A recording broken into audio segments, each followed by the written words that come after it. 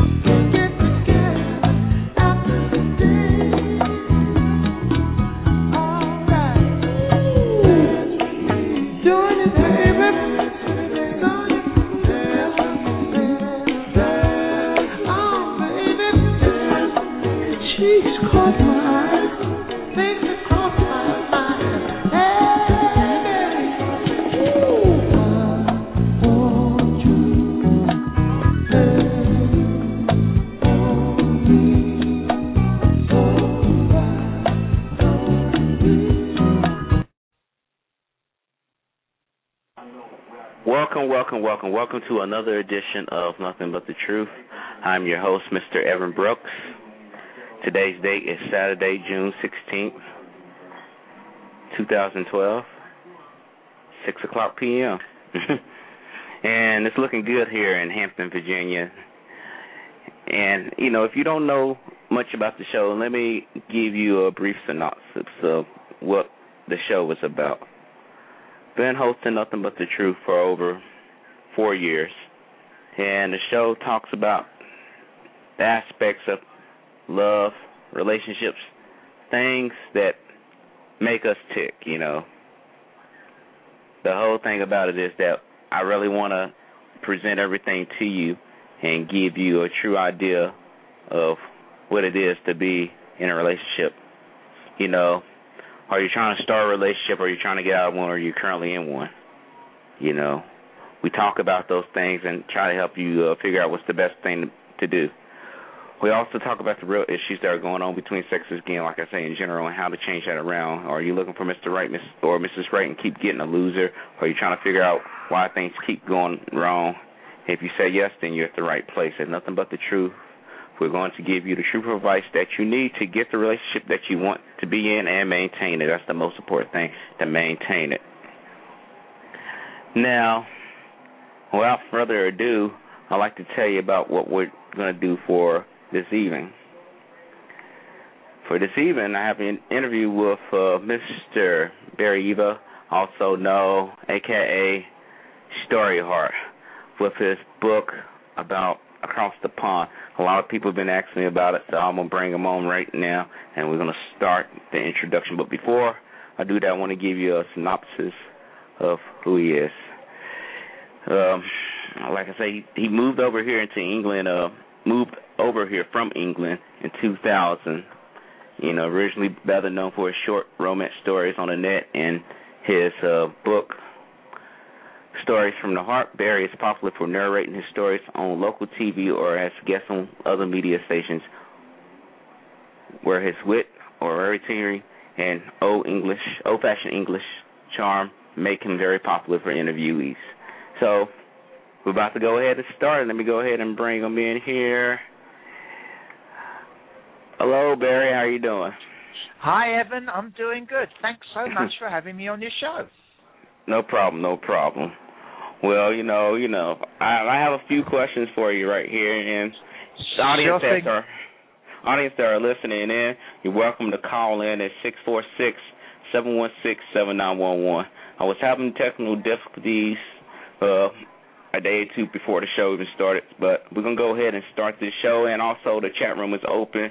If you want to make comments in the chat room, just go into Nothing But the Truth website, which is www.blogtalkradio.com facebook.com/MB_truth, and you can join the chat room or listen on the web or call in. Well, I'm going to go ahead and start it off. Barry, what made you want to start short stories dealing with romance? Okay. Well, for a start, I'm English. I know a lot of Americans can't tell the difference between Australian and English accent. And, of course, us English are famous for being romantics. I mean, you just got to look at the English poets and, even down to Shakespeare.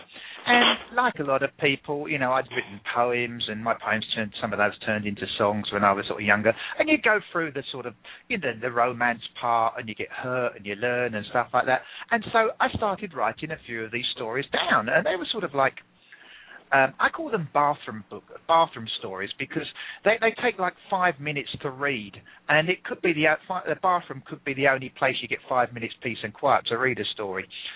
So I started doing that on the internet and stuff like that, and then I wrote a YA book across the pond, and I thought after that, what can I do? Well, I thought, why not put all these short stories into a book that people can share, and that's where the Bathroom Book of Romance stories came from. Interesting. Now, on that right there, what inspired you to call your, call the stories, short story? I mean, what inspired you to just jump into? Because you say, it's the poetry. What triggered that? Well, it was one of these things that you feel sometimes that you want to share something with people, and a lot of these stories have got little bits of me in. There's stories that I've sort of made up and like having the twist in, and it covers all ages, all genres, and everything like that. There was one story that somebody actually asked me to write about their relationship, but I wanted to start sort of sharing parts, if you like, parts of me with people, and the short stories are nice. People can read them, and if they can bring a smile to your face or a tear to your eye, then that's great, because people like having a cry, let's face it, as long as there's a happy ending perhaps at the end. And I like to put twists in them, so that to try and fool people and everything. And so I started off doing them on the internet, do one, and then people liked it, so I did a couple of others, and then I did like ones for Christmas and stuff, and I ended up with like about 50 or 60 of these stories.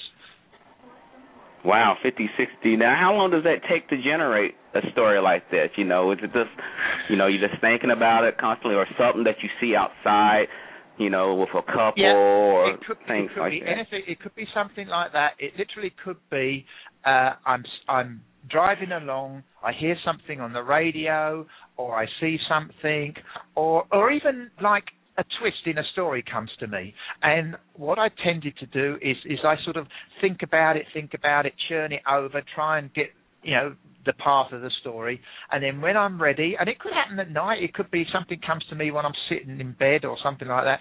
Suddenly, when I'm ready, I've just got to dash it down, get it down, and get it all out there. And the actual churning over and thinking about it could take like 2 or 3 days, but the actual writing could take like about 30 minutes. Wow, that's a lot of deep thoughts right there. Deep thoughts. I mean, wow. Yeah, I mean, you have to, because life, romance, love, whatever, it's a complicated matter. There's lots of trails and false.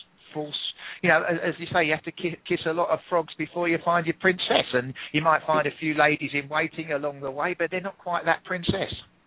That's true. A lot of guys out there been kissing some frogs lately. I ain't gonna lie. Okay. Go ahead. I'm sorry to interrupt. No. Carry on. It's okay. Okay. And what did I have? You made me lose my thought about it. Okay.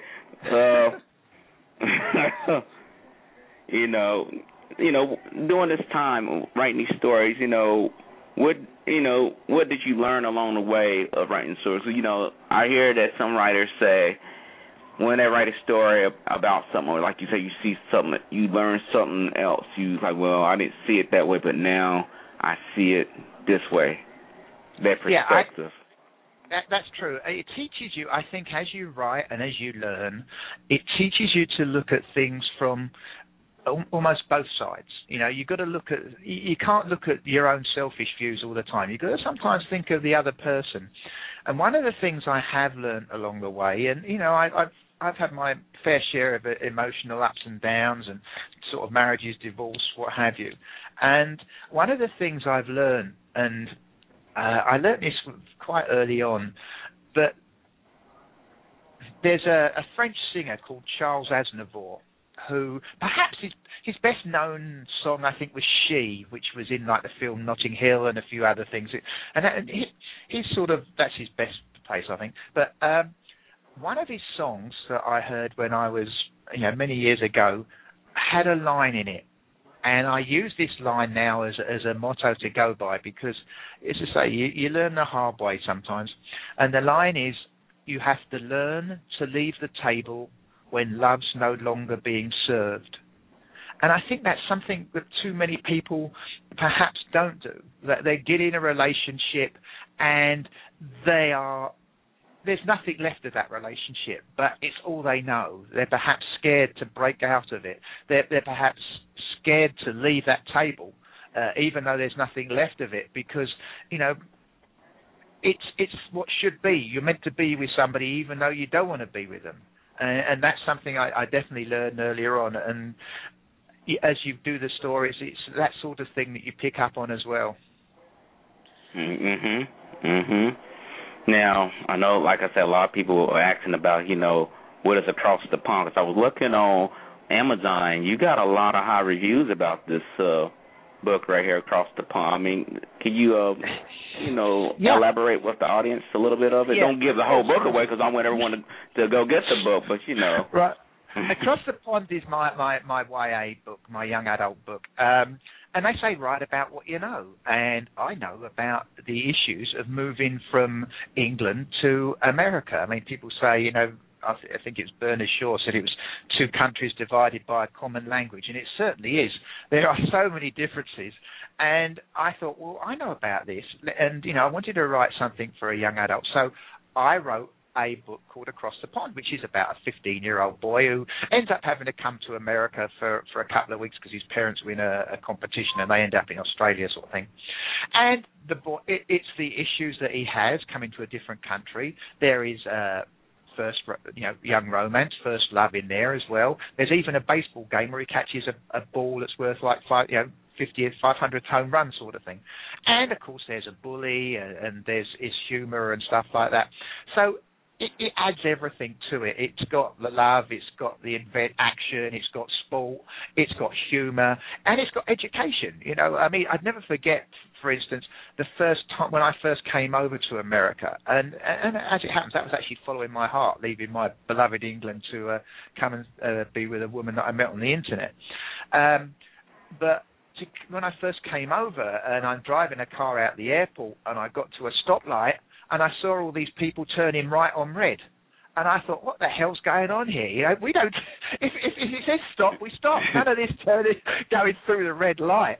And it's that sort of thing that people, it's only when you sort of start talking about it and the word difference and everything like that people realise. And that's the sort of what the whole book is sort of revolved around. But as I said, it's full of everything else. And quite as you kindly said, I think I've got over 120 reviews now on Amazon. And it's one of these books that people from 8 to 80 seem to be enjoying. So, it's going good. Now, I know that there was two main characters, I believe, Fred and Brittany. I know you mentioned about Fred being a 15-year-old kid from the United Kingdom. And he sees Brittany. I mean, can you elaborate a little bit on Brittany? Sure thing. I mean, Fred's parents win a trip for two to Australia in a contest, and Fred has a choice of either coming over to friends of his parents in America or going for 2 weeks to his grandparents in Scotland, and he doesn't really fancy that. And so he ends up coming to America, and it's actually made worse because his teacher hears about this and decides he's got to do this big project about the difference in the language and everything. But the friends he's staying at have got a daughter called Brittany, so it's Brit with a Brit, if you like, who's about his own age. But she's got a bit of a secret because there's this boy that's been attacking the girls around the neighbourhood, this Steve Harris. And so, they sort of gradually become an item, so to speak. And also, you know that in the end there's going to be this big confrontation between Fred and Steve Harris. So yeah, there's a lot of love parts in it. There's a lot of, and it allowed me within that book to bring out my romantic side that I have in these short stories. Interesting. Now I know you just got finished saying that this book is aimed for teens. And you say, I saw a review on Amazon that it was a teenager that was saying this book helped him out in a way of understanding, first-time love, things like that, the aspects of it. Did you have any inspiration from, anyone that you knew, or it was just people that was writing to you, telling about their story, saying this is what I'm going through? Well, what led to that? I knew from my own issues. As I said, I actually came over to America after meeting a woman on the internet, and I knew about the issues of having to get over here, being apart, and then sort of stuff you had to go through. So there are bits of me in there. There's also bits of other people who I've met on the internet who've gone through relationships, who've hit some issues like that, and who perhaps was scared to speak to their mothers. Brit doesn't want, like a lot of these other girls, perhaps they were just, she was embarrassed. She couldn't sort of tell her parents what had gone on, and it was only right towards the end when she sees that Fred's managed to helps her to get enough courage to sort of actually tell her mother what's happened. And so there is that part in. A lot of, some people have said, it's got a moral behind it. And it's one of these things, it depends who reads it, what they see in it, Some people said it's a moral. Some people said it's a story of life. Some people have said it's a humour thing. It seems to be appreciated by everybody. In fact, there was one lady who bought the book for her, I think, 11, 12-year-old son. She said, my son doesn't read. I don't know what to do. He doesn't read. I bought your book for him. Took it home to him. He sits down and reads it from cover to cover. And she's never seen that before. He sat there and he read it. And she's sort of doing the housework and preparing the dinner and stuff like that. And he finishes the book, puts it down. So she goes over and thinks, well, what's so interesting about this book? I've never seen him read it all before. So she went over, started reading it, and she sent me an email. She said, I started reading your book. Lunch was forgotten. The housework was forgotten. I had to read it. I had to finish it off. So she finished it off. Blow me down if she didn't leave it, and her mother. The original boy's grandmother picked it up, and she read it. So it went through 3 generations and appealed to all of them. It's interesting right there. I mean, like I said, I see a lot of high reviews on there. I mean, a lot of people are just like, wow. Yeah, I mean, I was lucky. A lot of people said it was like, it was about the time the High School Musical films were out. It would have made. I actually had Disney did contact me, and I sent a copy of the book down to them. But I guess it got lost in the post because I never heard back from them. Typical. Oh man. But it's. A lot of people have said it's like Judy Blume, for instance, in that style of writing. But to me, it's just a case of if people enjoy it. I mean, I like you, I have a radio show, and I've done like nearly 500 shows on there with authors called A Book and a Chat. And I have people come on there, and I have people, I've given up my day job, I'm going to become famous overnight and make all this money. You don't. One in about a million might become an overnight sensation author. But if you get an email back from somebody, if you get somebody who does a review for you and says they liked it, even if they said they don't, at least they've read it, and you can pick up from the negative reviews and learn. But if you've made one person read, one person happy, help one person out along the way, then it's all worthwhile.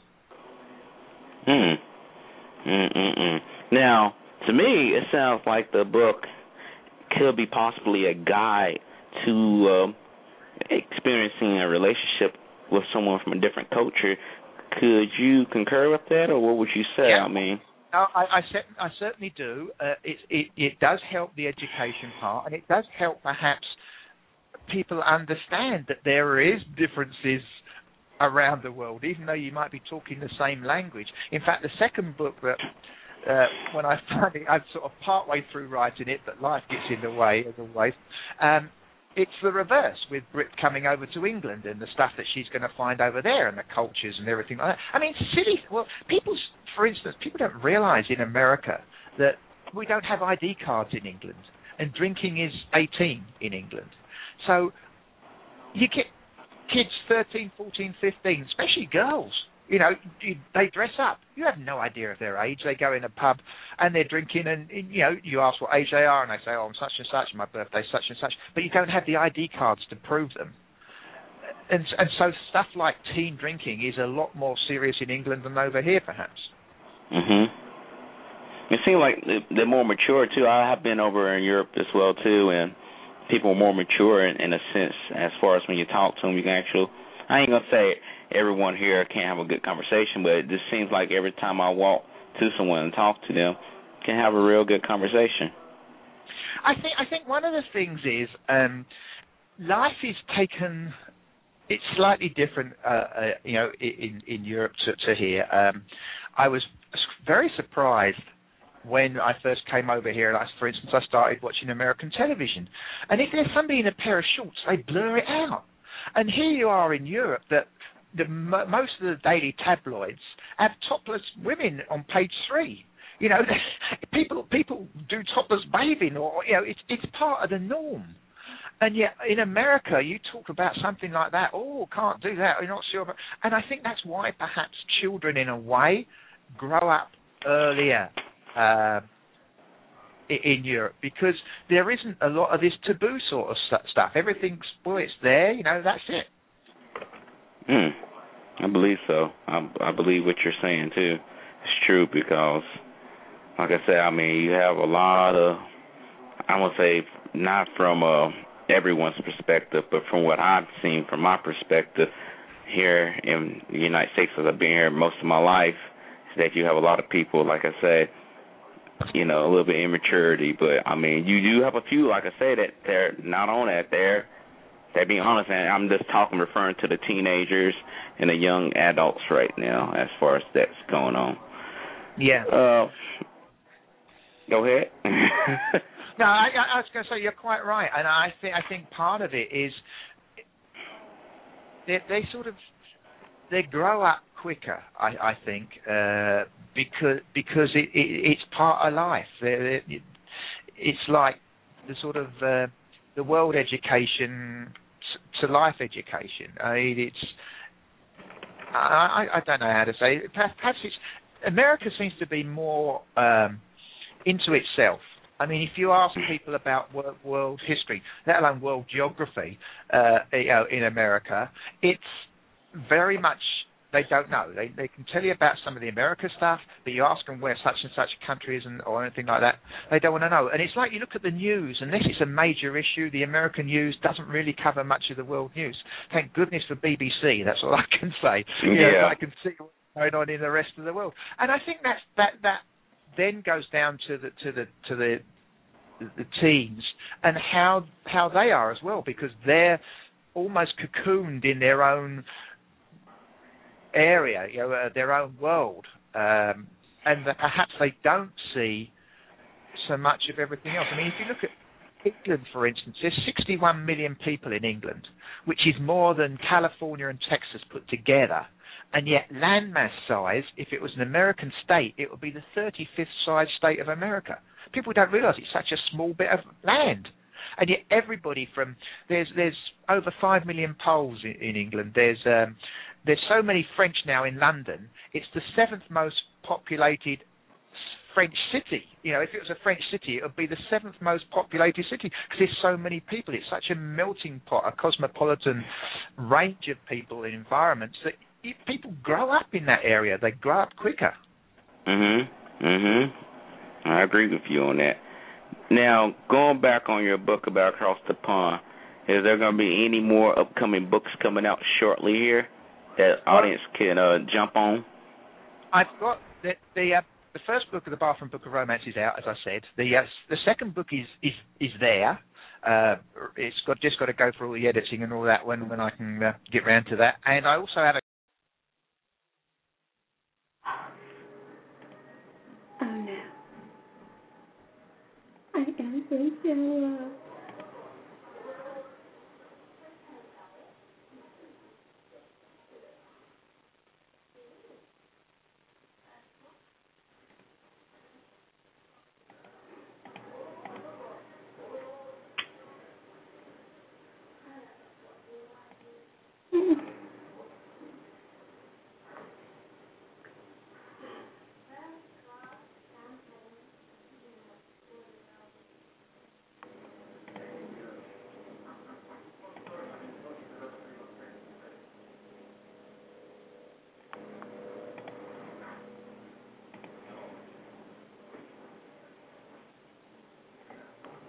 Stop that.